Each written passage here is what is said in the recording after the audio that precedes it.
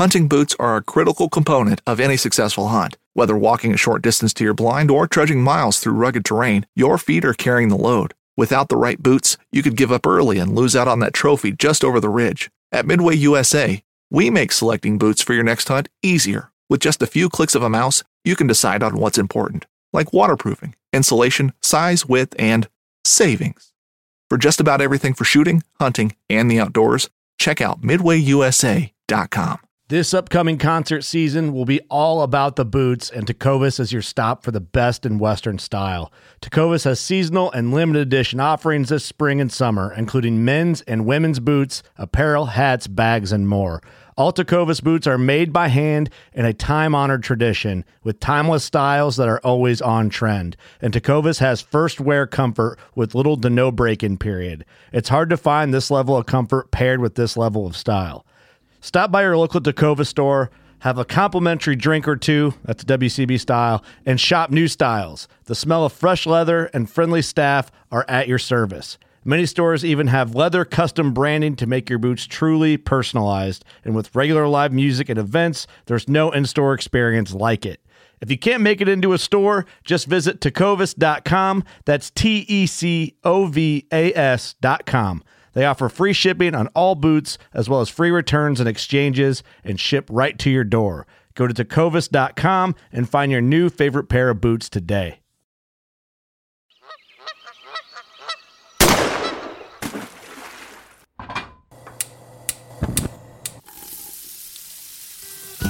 Join Justin Townsend and the Harvesting Nature crew as they explore the world of cooking wild fish and game while sharing recipes, tips, tricks, and lessons learned from their pursuit of wild food.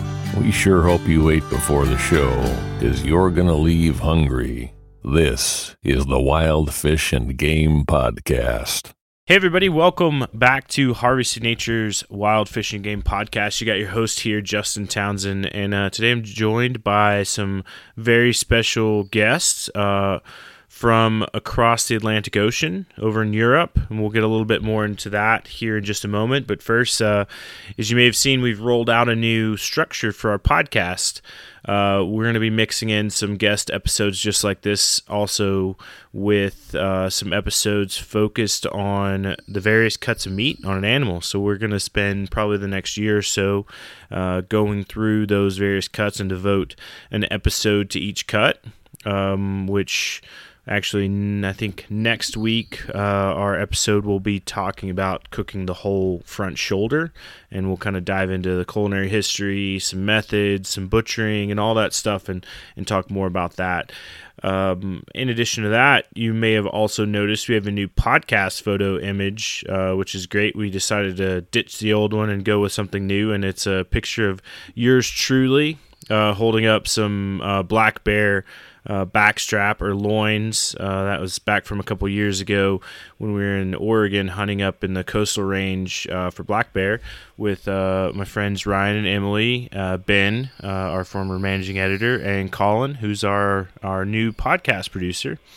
We were all up there hunting black bear for about a week, and very triumphant at harvesting one and getting to bring home some delicious meat. So that's a picture of me holding those two up. Very, very happy to see the end of a hard week out in the mountains. So excited for that. But as I mentioned, our two guests today are both reside in Germany, and so we're going to spend some time talking about German hunting culture, some of the traditions, and of course we're going to hit on German wild game cooking in general. So I'm excited to dive into this topic. I think it's important for us as hunters and anglers to learn a lot more about the international cultures and traditions of the hunting world at large, and I think that this episode today is kind of a testament of that, and I think you're really going to enjoy it. But first, I will introduce our guest. So first off, our first guest, Timo. He's a world-class German chef, hunter, television chef, and entrepreneur. He's traveled and cooked all over the world on both the land and the sea. And at home in Germany, he's passionate about hunting and has earned the title of Jägermeister. And in his restaurant, he incorporates wild game into the menus to showcase the wild flavors that we all know to love and appreciate. And our second guest is JP. He's a field staff writer for Harvesting Nature, and he's based in Germany. He's also known as Hunting Muscle on social media and is a hunter and bodybuilder exploring the European hunting scene and wild game food culture. He spends his time in Stuttgart, Germany, and in the Black Forest. And when he's not in the forest or the gym, he can be found cooking, doing great things with meat, traveling, writing code, and writing science fiction. I want to hear more about that, JP, the science fiction bit, but we can talk about that later. So Timo and JP, welcome to the Wild Fish and Game podcast. Hey, thank you for having us on. Absolutely. So, I guess before we dive into it, JP, you want to kind of lay down a little bit of like how we got on this topic and how this podcast episode came to be? Yeah, so I've known Timo for a few years now, and we were both on a drive hunt together, and we were sitting in the back of a truck and just started talking. And next thing you know, we realized that he's hunting in the revier right next to me, and we were both managing the reviers right next to each other. And we were like, we should stay in touch. And I told him a little bit about my passions for cooking, things like that. And he's like, well, I'm a chef. And so yeah, we just stayed in touch over the years. And he's just an awesome dude, very super passionate about hunting, to the point where he was asked to be the Jägermeister for the Böblingen district. And he's also a great friend of the American military community here. And so, it's been a pleasure getting to know him over the years. So and then JP, you and I, so you joined the Harvesting Nature team too back, about 4 months ago? Yep. I believe. Yep. And then you and I met here in Colorado while you're here visiting, and we got to do a quick chat, and you kind of gave me the laydown of more detail than I had known on some German hunting culture, and it definitely sparked my interest. And then here back just last month, you had an article up on the website called Hunting Roe Deer in Germany, and which kind of dives into that season. And we're going to talk a little bit more about that in just a minute. But I think all these things kind of mixed together, and then all of a sudden, here we are on this episode chatting. So thanks for connecting us all. But I'll go over to you, Timo. Can you tell us a little bit about yourself and how you got into hunting and how you got into cooking? It's actually very easy. I'm cooking because I don't know anything else, and I'm hunting for a long time, and I'm cooking for a longer time. It's a traditional thing in my family to make something with meat. So I think good meat is in my DNA actually. So in Germany, we have that master titles. I don't know, you have that in the States too. So my grandfather was a butcher master, and my father too. And I'm a master chef. So when you make your normal working ship, you finish your I don't know how to say that, but when you finish with the time you learn cooking, so after years you can do that master title. And that's what I did, and I'm cooking the most of the time of my life, and the rest of the time I spent in the woods hunting for good food. And JP, can you tell us a little bit about how you got into both cooking and hunting? Yeah, so the cooking side came from whenever I turned 16, my dad really wanted me to get a job. And he was in the alcohol distribution business and was really good friends with a very well-known chef in the Houston area, Chef Jacques Fox. And he spoke to him, and Chef Jacques essentially took me on as an apprentice. And so all throughout high school, I on weekends and sometimes after school, especially if there was like a lot of work going on, you'd find me at the hotel working. And then and it was through that I really found out that A, I love doing this. B, I don't want to do it as a profession. It's a lot of work. But on the hunting side of things, my grandfather used to hunt all the time out in West Texas, and I always wanted to go with him, and I never had the chance. And he passed away a few years ago, and it just something in me said, I need to do this. It's something I've always wanted to do. And so while I was here in Germany, I took our hunting class, which through the military, through MWR, we have the ability to get what's called an Ausländer, or foreigner, hunting license. And I went through the course. It's about 3 months long, got my license, and that I'll never forget that first time I went out hunting and a roebuck came screaming by. It was chasing a doe, or what we call a Geiss in German. Came screaming by, and I just remember my heart felt like it was going to burst out of my chest. I just became so excited and didn't know what to do, in all honesty. And from that moment on, I was hooked. I wanted more and more of this. So that's how I got into hunting. Sweet. I like it. I'm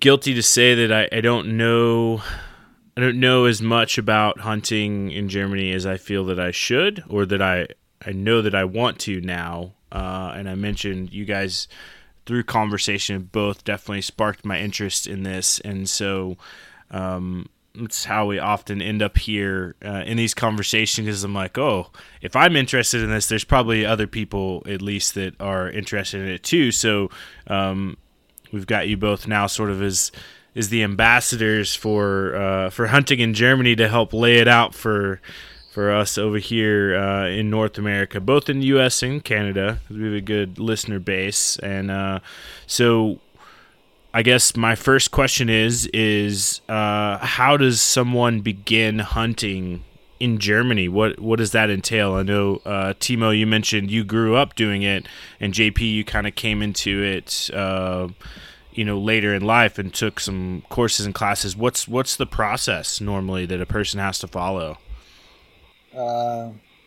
So the process, actually, it's not normal to be a hunter in Germany. So you have 80-90 million people walking around, but you still have 350-400,000 people who have a hunting license. So it's not possible to go hunting, and it's also not possible to buy a gun in Germany without a hunting license. So you have to make your hunting license first, and then you can start hunting. And that's not that easy. Actually, you have to go to school and have to learn lots of things. It's not just going out with a gun. It's a traditional thing. It's very hard to learn this. It's lots of things you have to know. You have to know everything about every single animal. So you have to know what they do, how they live, what they eat. It's unbelievable what you have to know. You have to learn for a long time, and lots of things before you can start out. And then you have to, it's this, how you say that in English, JP? Yeah, it's a national thing. Like a federal It's not program. a private thing, so you have to... Run by the German national government. Yeah, it's a hard time to get a hunting license in Germany, and not many people have that. It's a privilege thing. You are very proud if you are a hunter in Germany, and you have to follow the rules of hunting in Germany, which is totally different. It's not a sport. It's JP can tell you some things. So for me, it's normal, but as an American, when you start hunting in Germany, you I don't know, JP, it's hard for you? You have to learn know all the like German rules of a lot of hunting and the traditional traditional German hunting culture. If you just want to be able to do some of the basics. I mean, like one of the most simplest ones is the use of the term Weidmann's Heil, and how whenever you're going to go on a hunt, before the hunters separate and get into their stands or what have you, you'll salute each other with Weidmann's Heil. And that's the traditional hunter salute. If you don't understand that, you could come across as kind of an asshole. But whenever people say that to you and you don't respond back, so I mean, it's simple. It's called Jaeger speak. You need to understand some of that, as well as some of the more traditional things about whenever you shoot an animal, grabbing a branch and giving it what's called the last bite, because you're paying your respects to the animal. There's a lot of different things that are involved. And you too, JP, you were telling me about even about clothing. Like normally in North America, everybody wears camouflage, right? Camo everything. Yeah. Chef's jacket. Is the attire is different? Yeah, it's very different. And not only that, this is an area where a lot of people like to show off, in all honesty. There's a lot of high-end hunting clothing manufacturers out there, like Harkala and others. And yeah, I mean, you're wearing solid colors. You're not really wearing camo. And Timo can speak more to this. That's more his lane. So we have camouflage also in Germany, but the most of the hunters I know, actually the older hunters, they wear traditional clothes, which is we call it Loden, which wool. I say it's wool, yeah, and it's. I think it was the first outdoor clothing stuff we had, so it's very you cannot go wet with it. It's very silent when you walk and move in the forest, so they don't hear you. And I love this. I'm by myself. I just wear camouflage when I call the box, when they come really close to me. In the normal time, I wear Loden. Loden is my. It's traditionally on drive hunts where people wear a lot more of the traditional stuff. Whenever you're out late night hunting pigs, nobody cares. You just want to stay warm. That's fair. Yep. Yeah. So about that language thing. It's not that easy. So it's a separate language. So we call it Jägersprache. It's not so it's like German and English. It's totally different. It's it's an own language, hundreds and hundreds of years old. An old hunter, I asked him many years ago about that hunting language, how do they start or how this come from, and he told me hundreds and hundreds of years ago the hunters start with that because they think the animals listen to them. And when they make the plans for the hunt, they say, okay, we have to talk in a different language because they know our plan, and then they run away before we start with the driven hunt. So we have to talk in another language so that they, you never know the spy is close to you and listen to your plan. So that's what he told me. I don't know if this is true or not, but I love this. So this is, I like that story. I like that story. That's a good one. It's one of that old German hunter stories. You say the same in English too? Hunters, fishermen, and other liars. You say that in English too? Yeah. Yes, very lots of stories and origins of where things came from, and people often make them up as they go, I think, at least here.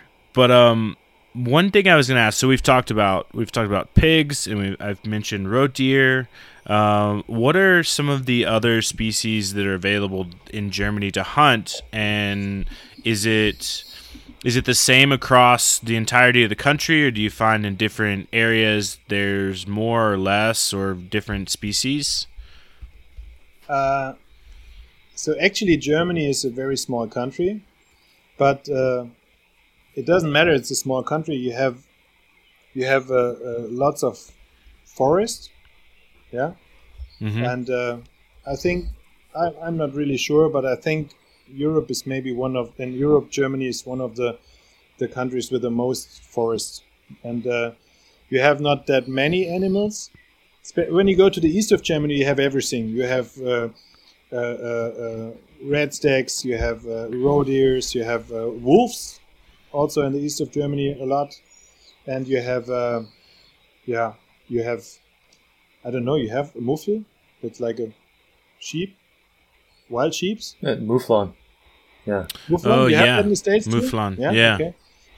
Yeah, we have. They've brought them over, but you can hunt them in places here as well. Yeah. And and this is the east of Germany. So in the east of Germany, it's unbelievable how many animals you have there. You have almost everything there. And in the south of Germany, especially in Baden-Württemberg, that's the state where JP and I live, we have, you say red stags, right? Yeah. You say red stag? Mm-hmm. Or how you say to Rotwild, Yep. JP? Rotwild? Red stag? Yeah, red stag. It's red deer. Red stag? But it's the red deer. But, whenever you're saying Rotwild, you're typically referring to red deer. But whenever you're saying red stag, that's the male with the antlers. Okay. So actually, in the south, in this part of Germany, in Baden-Württemberg, red deer are illegal. So if you see one, you have to shoot it. They have just a couple of places where they can live in our state. They don't want it because they are scared they damage the trees. And so if you see one, you have to shoot it. It's a shitty thing. It's 80 years old. They try to make that.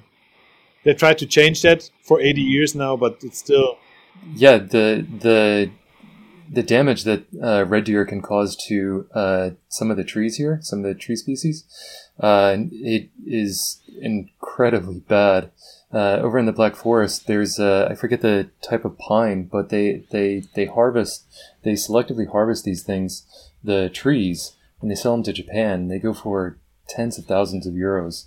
And so if the red deer, which love to eat the bark on these things, are destroying them, it destroys the income for a lot of people. And so whenever you're a hunter here, your number one priority is you're supposed to be like you're part of nature. You're part of keeping nature somewhat controlled so that things like this don't happen, where populations get too high and then they cause all kinds of damage and all kinds of second, third order effects. Fishing like a local isn't just about catching fish. It's about connecting with the environment and the people who call it home. It's about hearing the stories and traditions that have been passed down for generations and sharing unforgettable moments with the people you meet along the way. Fishing like a local is having an experience that stays with you forever. And with Fishing Booker, you can experience it too, no matter where you are. Discover your next adventure on Fishing Booker. Knives, machetes, saws, and shears, multi-tools, shovels, swords, axes, spears, hatchets, and tomahawks. If it cuts, snips, slices, or chops, Midway USA has it. Find great gift ideas in our huge selection of pocket knives and other everyday carry folding knives. Make a statement or create a family legacy with one of our top-of-the-line hunting knives. We've got a great selection of manual and electric sharpeners, too. For just about everything for the outdoors, check out MidwayUSA.com. So I think if you're an American and you don't know anything about hunting in Germany, that's what I'm thinking about right now. Maybe the most important thing is our revier system. I think you don't have that in the States. You can go out No. and go hunting all over the place, wherever you want. You just have to buy a license, if that's right. So it's a little different. It's by the states manage it here, and so in different states you'll have different game species that you can hunt, and a lot of times it's on a tag system. So you enter a lottery and you may win the tag to go hunting that year, or it could be something we say like it's over the counter, and that's where you can just go to the store and you just buy the license to go hunt that animal. But you, depending if you have private land access or if you have public land, which is owned by the government, where you can just go out and hunt on, each one is different. But I think that was actually, it's great, leads into my next thought, is that's not similar as in Germany. It's a much different system, correct? It's very different. So let me explain this, or try to explain this. I'm the revier owner, so somebody owns the land. It doesn't matter, the government or private people owns the land, but they don't own the hunting rights. If you are a Revierpächter, if you are the guy who is renting that area, every single animal what is on that ground is yours. So the right of hunting is going over the right of ground. So if you have no fence around your field, and there's a deer walking through, I shoot that deer on your ground because I'm the one who owns the hunting license for the area. So for me, I own the hunting rights in this town in the east. So it's a couple of hundreds. How you say that? Acres. Acres, yeah. And every single animal which is what you can hunt by law, I can hunt on that ground. Or I can tell other hunters, if you want, you can go out and shoot one, or shoot two, or shoot three. And nobody else is allowed to hunt on that place.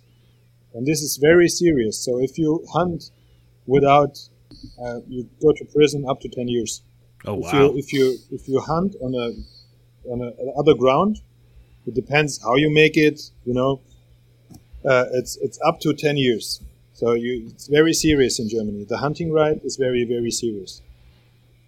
It's a privilege. And so you have to be, a privilege, which I think is great too. Here in the States, I would say similar in that note, but still very different. A lot of people view it differently, but I think there you have to be plugged more into the community of hunters in order to hunt and have access to hunt. JP? Yeah. So the way you get in on a revere is through who you know.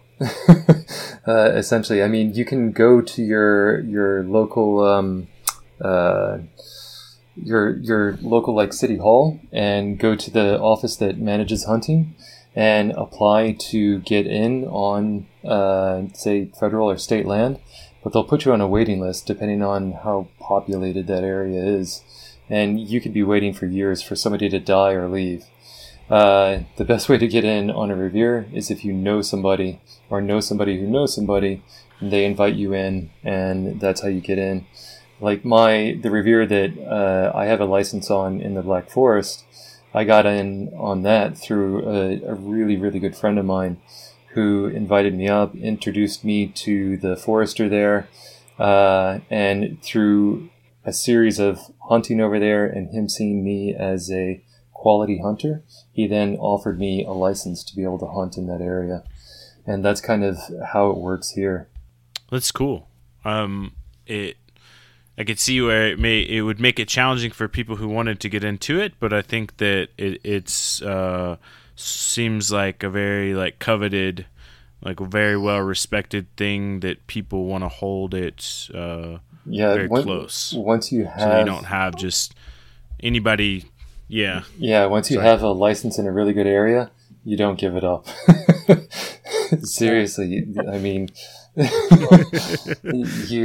if anything, you want to pass it on to your children, but you don't give it up. That's like I do. My daughter is 16 now, sorry. But she did her hunting license with 15, one of the youngest in Germany. And she have to wait until she's 18 before I can take her with me into my forest. And that contract, in that Pachtvertrag, we call it, it's like a, I don't know how that in English, but it's a serious contract. It's not just sign up here, I'm the hunter. So you're in charge for everything and you're responsible for everything.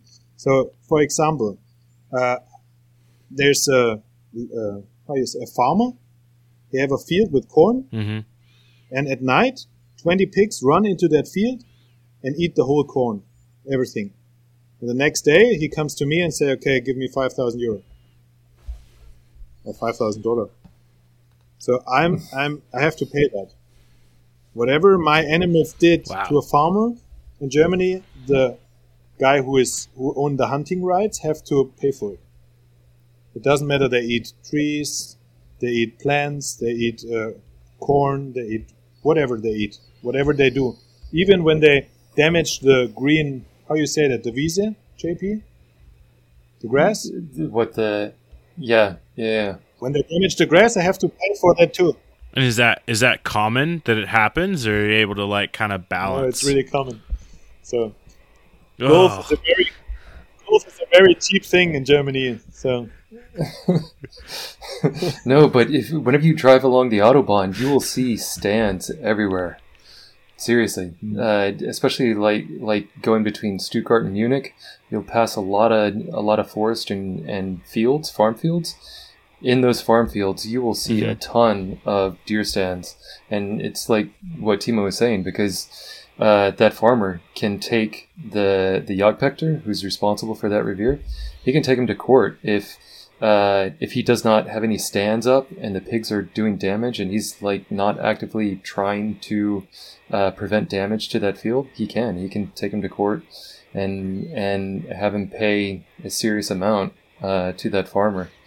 And this is why, as well, you'll find a lot of Jagdpächters, especially whenever the corn comes up in August, September timeframe, they're looking for hunters because the price of corn, as you might be aware, it's gone up because of what has happened with Ukraine, and so now the fines are even higher, and so they need help.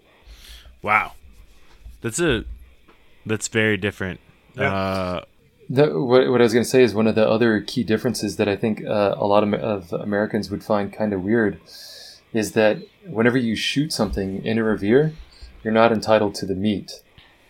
If you want the meat, you actually have to buy it from the revier, and Timo can speak more to that. So it's a very expensive thing in Germany.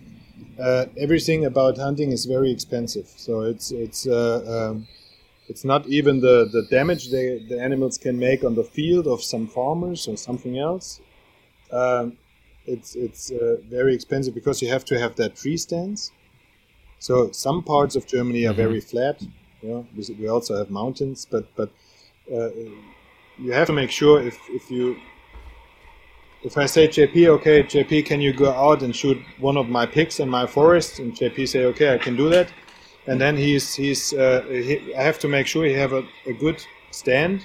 It's actually not like a tree stand. It's I don't know how you can say that. It's you have to make sure that the bullet is going to the ground and not flying away, because here it's not an open field. You have a city all over the place. When you shoot here, it's 3 kilometers in every direction. You have people living, and you have to make sure the bullet is going to the ground. You cannot shoot 500 meters, or you have to make, in my revier, you have to shoot maximum 100 meters, and you have to shoot from a tree.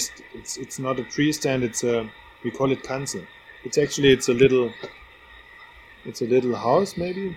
How do you say it, Jake? It's like a deer stand. It's like it'd be like a blind. Yeah, exactly. Deer blind or stand. Yep. Yeah, deer blind. Yeah. And you have to buy all the tree blinds. You have to make sure they are safe. If JP is going up on one of my tree stands or deer blinds or whatever, and he's falling down, I'm responsible. because I have to check every single part all the time. I have to make sure everything is perfect. Nothing have to be rotten. Everything have to be perfect and in good conditions and as safe as possible.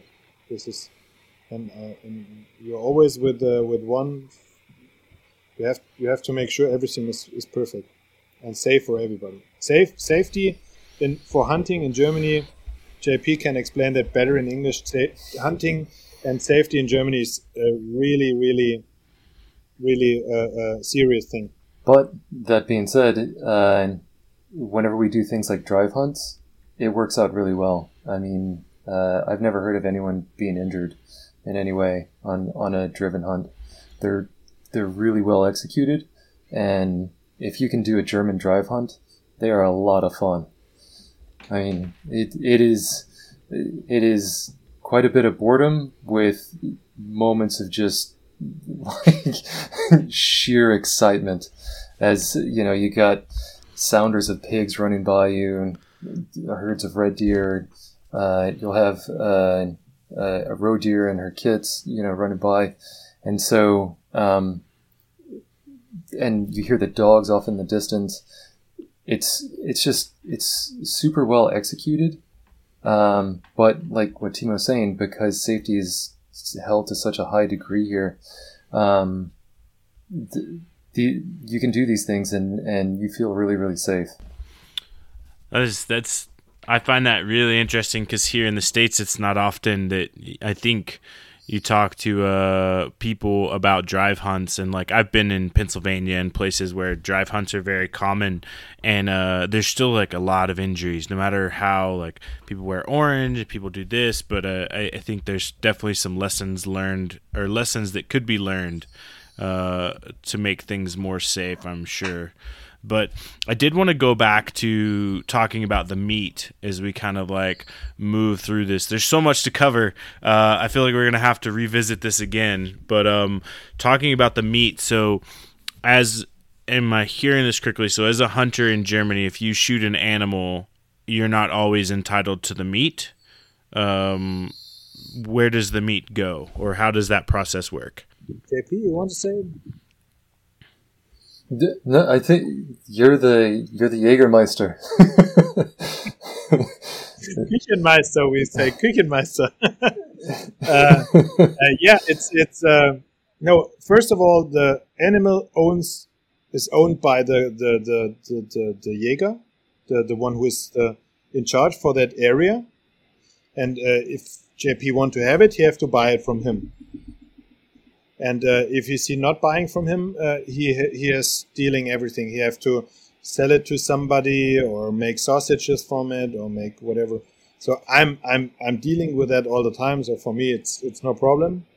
Whatever we shoot in my revier, I cook that in my kitchen, and if it's on the ground, I age it. I age it in my aging container for a couple of days, and then I sell it in my restaurant. But from all the game I sell in my restaurant, I think it's not even 3% out of my forest. So 97% or more I buy from other hunters, from Forstbetriebe, from other people, from friends, from other hunting friends. Because it's not enough animals in my forest, I cannot run my restaurant with it. So I sell the 50% of all the meat I sell in my restaurant. It's game the whole year. Okay, yeah, and it's always busy in my restaurant, really so I need cool. lots of game. Yeah. That's really cool. So I'm gonna backtrack this. So if I shoot a deer, I would have to then pay you for the meat to take. And so do you have to pay like the state or the government or anybody, or it just goes to you? Yeah, I have to pay the guy who owns the forest. Okay. If the forest is owned by state, you have to pay for that to that people. Otherwise, you have to pay to the city where you live, or the city who owns the forest. In my case, it's a complicated thing. In my case, the city of Böblingen, where we both live, they own the forest. And actually, my forest, that's why I'm working together with Americans very close all the time. My forest is all around the base. So we have different military areas, military training areas, military base here in town. Lots of Americans. And all around the base, it's my forest. And there's just a fence. And on the left side of the fence, I'm walking with my rifle. And on the other side of the fence, they're walking the security guard people with their, and because of that, it's very, very important that we work together very close, because I'm hunting around the base and also on the border to the training area. So it's really important we talk to each other all the time and stay in contact. And so what in conversations with JP, I've learned, so you've got the meat, and then what I've heard referenced as hunter's rights. Yeah. So what are the hunter's rights? So this would be like, the Jägerrecht or the cooking. Okay. The trophy. So the trophy, and then the offal on the animal. So like the liver, the heart, things like that, you're typically entitled to. It's the meat that everyone cares about. Traditionally, actually, you just have the rights, or you don't have any rights as a normal hunter. But traditionally, you just have the rights for everything what's inside the animal. Liver, heart, lungs, and everything. This is for the guy who shoot it. But the horns and the trophy and the meat, everything belongs to the guy who owns the hunting rights. The hunting master, or the guy who is Jägermeister, or the guy who is the Revierpächter. In Germany, it's okay. You can also get the trophy. But I can say, I don't want the trophy for me. You cannot have it. So this is a very traditional thing. Normally, I don't care. I don't give a shit of trophies. So I don't. I'm a chef. I'm looking for the good steak. Yeah. So I don't care. So I never shoot an animal because of the trophy. I shoot it because I see the steak running from the left side to the right side. So I don't care about trophies, but other people take that trophy thing very serious. And in Europe, or especially in Germany, when you shoot the wrong stag, you have problems with your wife when you come home, because if you shoot the wrong red stag, you have to pay 5,000, 7,000 euro, just because of you think it was smaller than it looks like. And if it's bigger than it looks like, you have to bring a lots of money, and you have problems at home. Yeah, so they classify stags. That could be a problem. Well, they classify red deer stags in 1, 2, and 3, and then there are A and B within that, and the price differences between those can be significant. It could go from 250 euros to 3,000 euros between two classes. And so if you're not careful and you shoot one that is just a little bit older than you suspected, you're like Timo was saying, your wife is going to be pissed. Sure. And how is it? Is it by age, or by weight, or by antler size for determining, or is it a combination? It's a combination of everything. We also take this very serious in Germany, especially in all over the place in Europe, but I can just speak for Germany. You follow that red stag or that special animal for a long, long time, for years. You follow him. You're collecting his. You say horn? The shed antlers. You collect them and see how he's going, and how many years you follow him for years. Same when you have a special wild boar in your revier. I have some friends in the States, and they also have wild boar, or they told me they have feral hogs, right? Mm-hmm. But that's different. Do you ever see a German wild boar?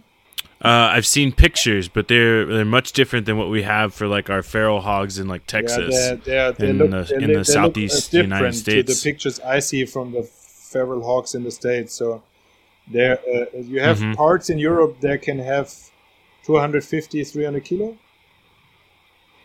and in Romania, so it'd be like 500, 600 pounds. Like that's huge. In Germany, 100 kilo is very big. In this area, maybe in the east of Germany, which would be about 220 pounds. In this part of Germany, in roughly, Baden-Württemberg, so it's still 100. I've been very fortunate to shoot 2 of those. They're kind of hard to come by. The 100, whenever they're finding them over 100 kilos in Germany, but in, like Timo was saying, in places like Romania, they get the size of small Toyotas. So, yeah. And they're really hard, They're That's really wild. hard. So you cannot believe what stories happens at night in the woods. It's very, very dangerous. So you cannot just follow them at night or whatever. So it's you have to take that really serious because of your own safety. It's not fun. Even a 30, 40, 50 kilo wild boar, better don't follow him. If you had not the shoot on the right place, so better don't go for him. It doesn't matter how big your dog is. And JP and I, we both have Dackel. How you say Dackel in English? Dackel. Dachshund. Dachshund. Yeah, we both have German Dachshunds. Yeah. And so we cannot follow the big boars without the little Dachshund. Well, I could see that could be problematic. Although a Dachshund will do it. I believe it. They're feisty.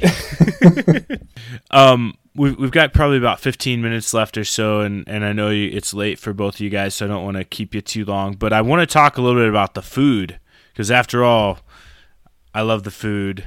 Yeah, and Timo, you're a chef, which is great. Yeah. So what are some ways that you're using the meat in your restaurant? What are some of the dishes? What do people like that you commonly prepare? So normally wild or game meat in Germany, normally you have it's a seasonal food. So the most of the people eat that November, December, January, around Christmas. That's the high season for game in Germany, or for game meat. For me, I started 20 years ago with the idea to sell game meat the whole year, every day, on a normal menu, and it takes me 10 years to find enough people who accept that idea, and now and I have to learn a lot of things by myself, and I have to try a lot of things, and at the end of everything, I make traditional German food on a very high level, and just changing the meat. I make the same dishes. Sure. I make the dishes that people love. I make the dishes that people know. I just don't use meat from beef or pork or whatever. I just use game meat.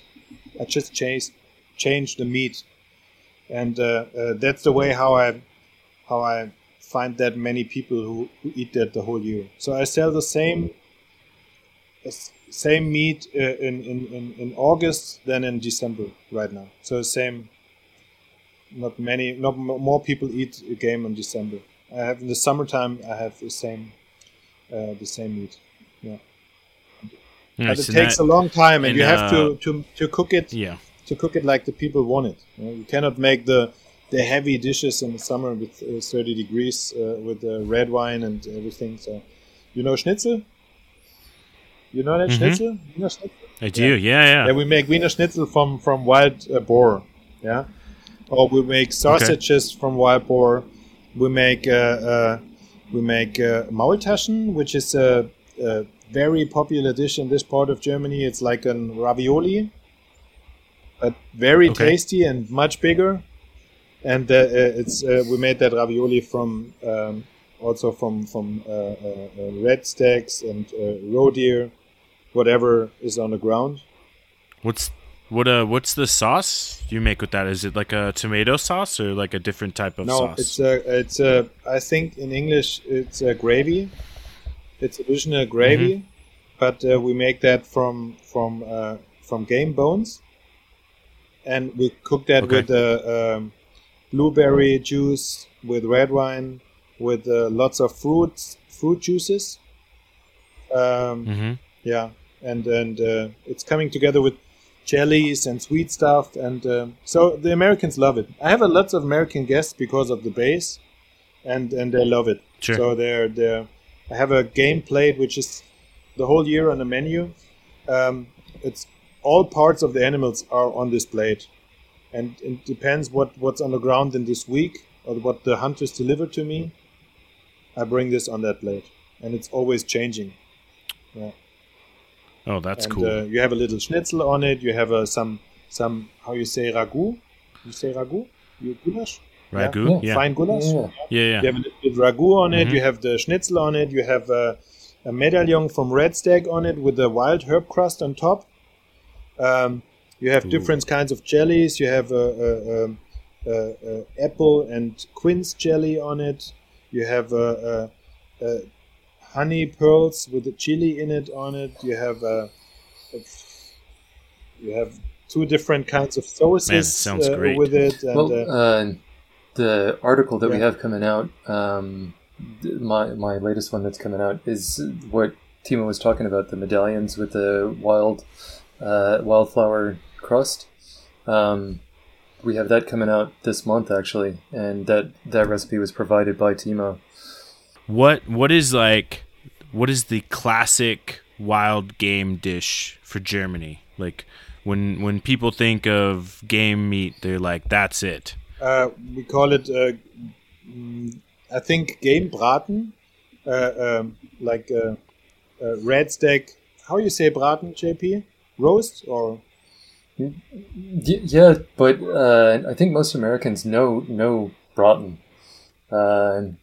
It's pretty popular in a lot of American households, given the amount of Germans that we had come over to the United States. And I mean, like my grandmother, she makes a braten. Okay, so I try to explain it to you. You take a big piece of meat, red steak, roe deer, wild boar, whatever you have, whatever is on the ground. You take that big piece of meat, and then you season it from all sides. Then you roast it in a pan from all sides, and then you put it in the oven. And then you add some vegetables, onions and carrots and stuff, celery, and then you put some red wine on top, a whole bottle, and then leave it in the oven for hours. And then, when it's done, you cut it in nice tranches, or how you say, pieces? Like slices. Thick slices. Yeah. And then you serve this with that sauce, and together with Spätzle noodles in this part of Germany, which is a special kind of noodle. It's a traditional noodle in this part of Germany, and the Bavarian people, just a couple of 100 kilometers away, they make the same thing. They just use dumplings as a side dish in Bavaria, and drink beer with it.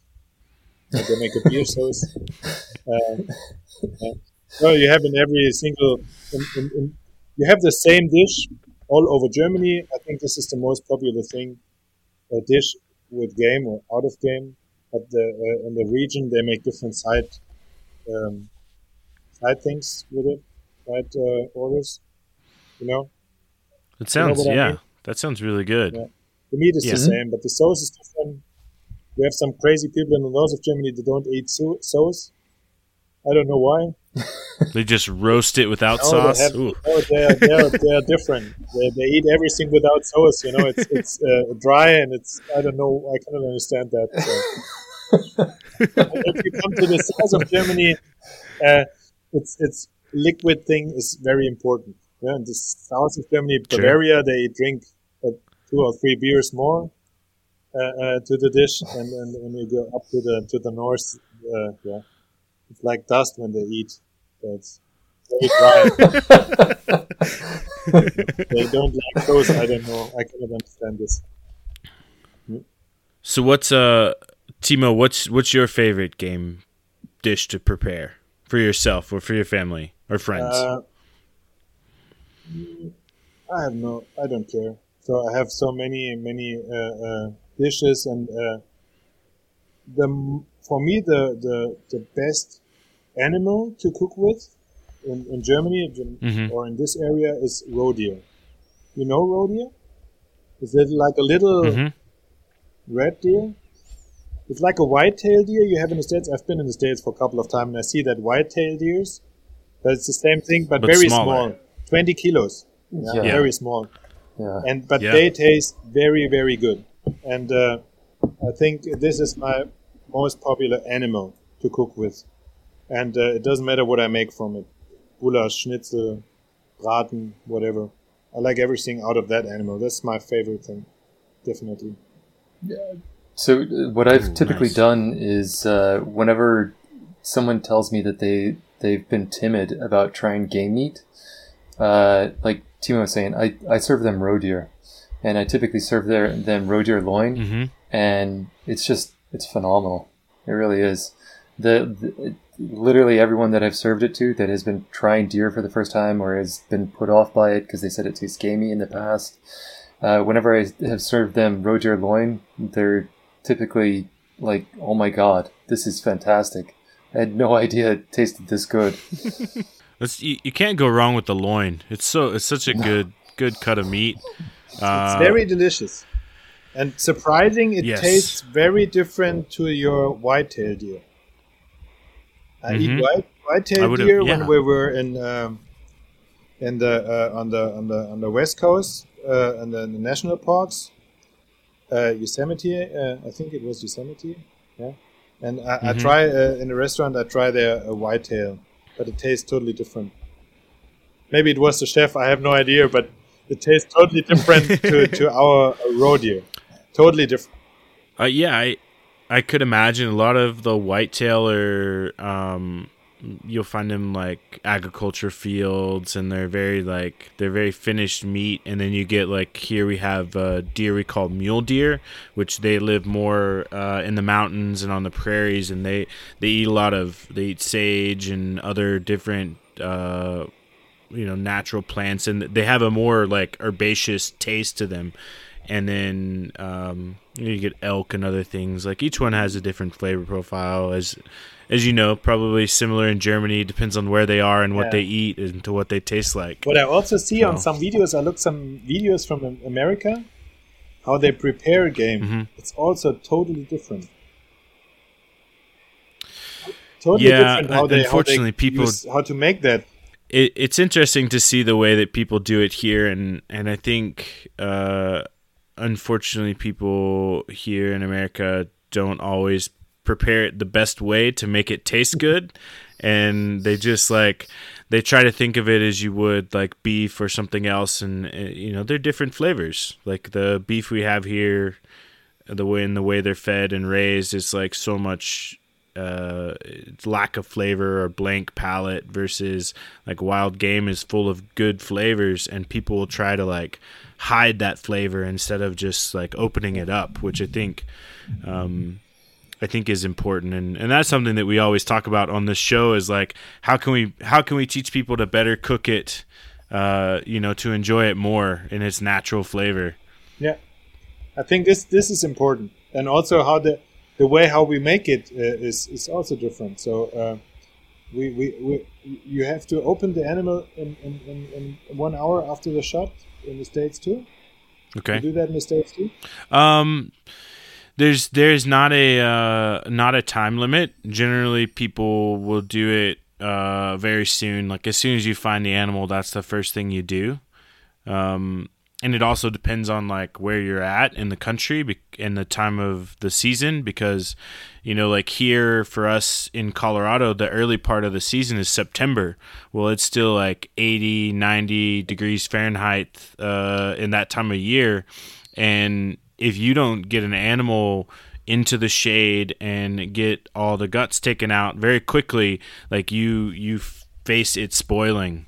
And then too, if you're far back, like you may hike several miles to go back into a piece of public land to go hunt, and you have to hike the animal back out in your pack. And it's like, if you can't do that in an amount of time, you lose meat. That's different. So JP and I, we just drive with our cars to the animal. So in Germany, you don't have to carry the animal. So, I see some pictures on Facebook and Instagram. Some German hunters do that, but I think it's just for the picture. I believe the street is 5 meters behind them. It looks very serious. That's fair. You don't have to do that in Germany. Sometimes people do that here too, I think, for the picture. Okay. Fishermen's hunters and liars. Yep, that's it.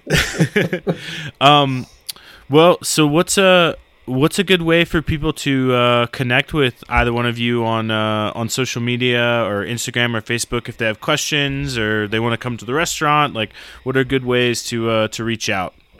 I think the best way is Instagram or Facebook. I can. I'll put them in the show notes. Yeah, I put them in the show notes, right? To make sure people can have on my the link. Instagram account. You see some dishes I cook with game, and also with fish, because I think there's lots of fishermen watching your show too. Yeah. Yep. And just next week my new fish menu starts. So I think it's not that bad. It's very tasty. I like a good fish menu. But I'll throw both of your Instagram handles in the show notes so everybody can meet you, or follow you on there as well and see your dishes and everything. But thank you guys both for joining me. Thanks for taking the time late this evening. I've seen the sun go down behind you, Timo, as we've been talking. It's now dark. Yeah, it's 10 o'clock, so I finish in the kitchen, and then I just make sure we can meet each other. Sure. No, I appreciate it. But thanks again, and for everybody listening out there, I'll make sure to include all the links and details in the show notes, and then make sure that you're following us on Harvesting Nature on social media. We're on both Instagram and Facebook, all those things. LinkedIn too, which is apparently a thing these days. And then whatever podcast platform you're listening to, please punch that 5-star button. Leave us a review and tell us we're doing right, or tell us we're doing wrong. Thanks everybody, and have a good night.